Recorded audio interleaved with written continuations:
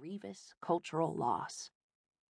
Connectivity is nothing to be proud of, Sterling ventured. The clearest symbol of poverty, not canniness, not the avant-garde, is dependence on connections like social media, Skype, and WhatsApp. Poor folk love their cell phones, he practically sneered. Affecting princely contempt for regular people, he unsettled the room. To a crowd that typically prefers onward and upward news about technology, Sterling's was a sadistically successful rhetorical strategy.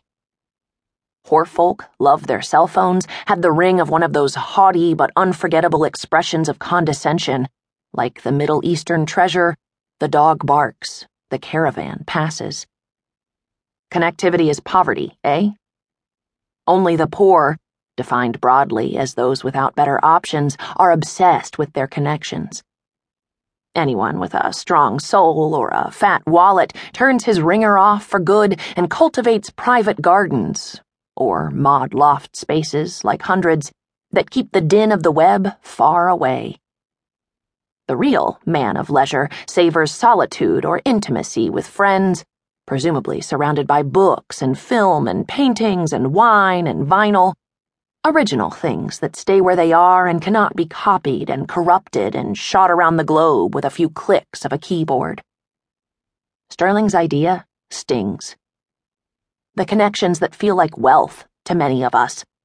Call us the impoverished, we who brave Facebook ads and privacy concerns, are in fact meager. More meager even than inflated dollars. What's worse, these connections are liabilities that we pretend are assets. We live on the web in these hideous conditions of overcrowding only because, it suddenly seems so obvious, we can't afford privacy.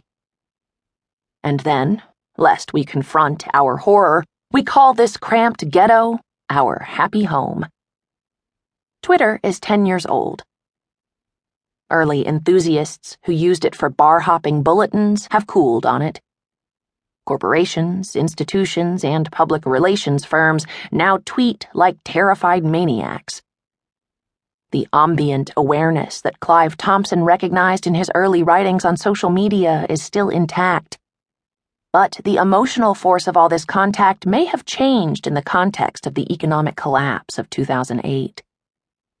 Where once it was engaging to read about a friend's fever or a cousin's job complaints, today the same kind of posts, and from broader and broader audiences, can seem threatening, encroaching, suffocating. Our communications, telegraphically phrased so as to take up only our allotted space, are all too close to one another. There's no place to get a breath in the Twitter interface. All our thoughts live in stacked capsules, crunched up to stay small, as in some dystopic hive of the future.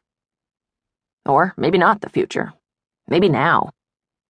Twitter could already be a jam-packed, polluted city where the ambient awareness we all have of one another's bodies might seem picturesque to sociologists, but has become stifling to those in the middle of it.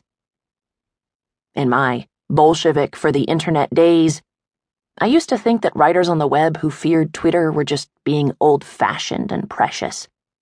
Now, while I brood on the maxim, connectivity is poverty, I can't help wondering if I've turned into a banged-up street kid, stuck in a cruel and crowded neighborhood trying to convince myself that regular beatings give me character. Maybe the truth is that I wish I could get out of this place and live as I imagine some non-digital or pre-digital writers do. Among family and friends, in big, beautiful houses, with precious, irreplaceable objects. The something lost in the design of the web may be dignity. Maybe my dignity. Michael Pollan wrote that we should refuse to eat anything our grandmothers wouldn't recognize as food. In the years I spent at Yahoo News, not content farming exactly, but designing something on a continuum with clickbait, allowing ads into my bio and being trained, as a talking head, to deliver corporate propaganda rather than report the news, I realized I was doing something my grandmothers wouldn't have recognized as journalism. Privately, I was glad neither of them had lived long enough to witness my tour of duty in that corner of the web, doing Go-Gurt journalism.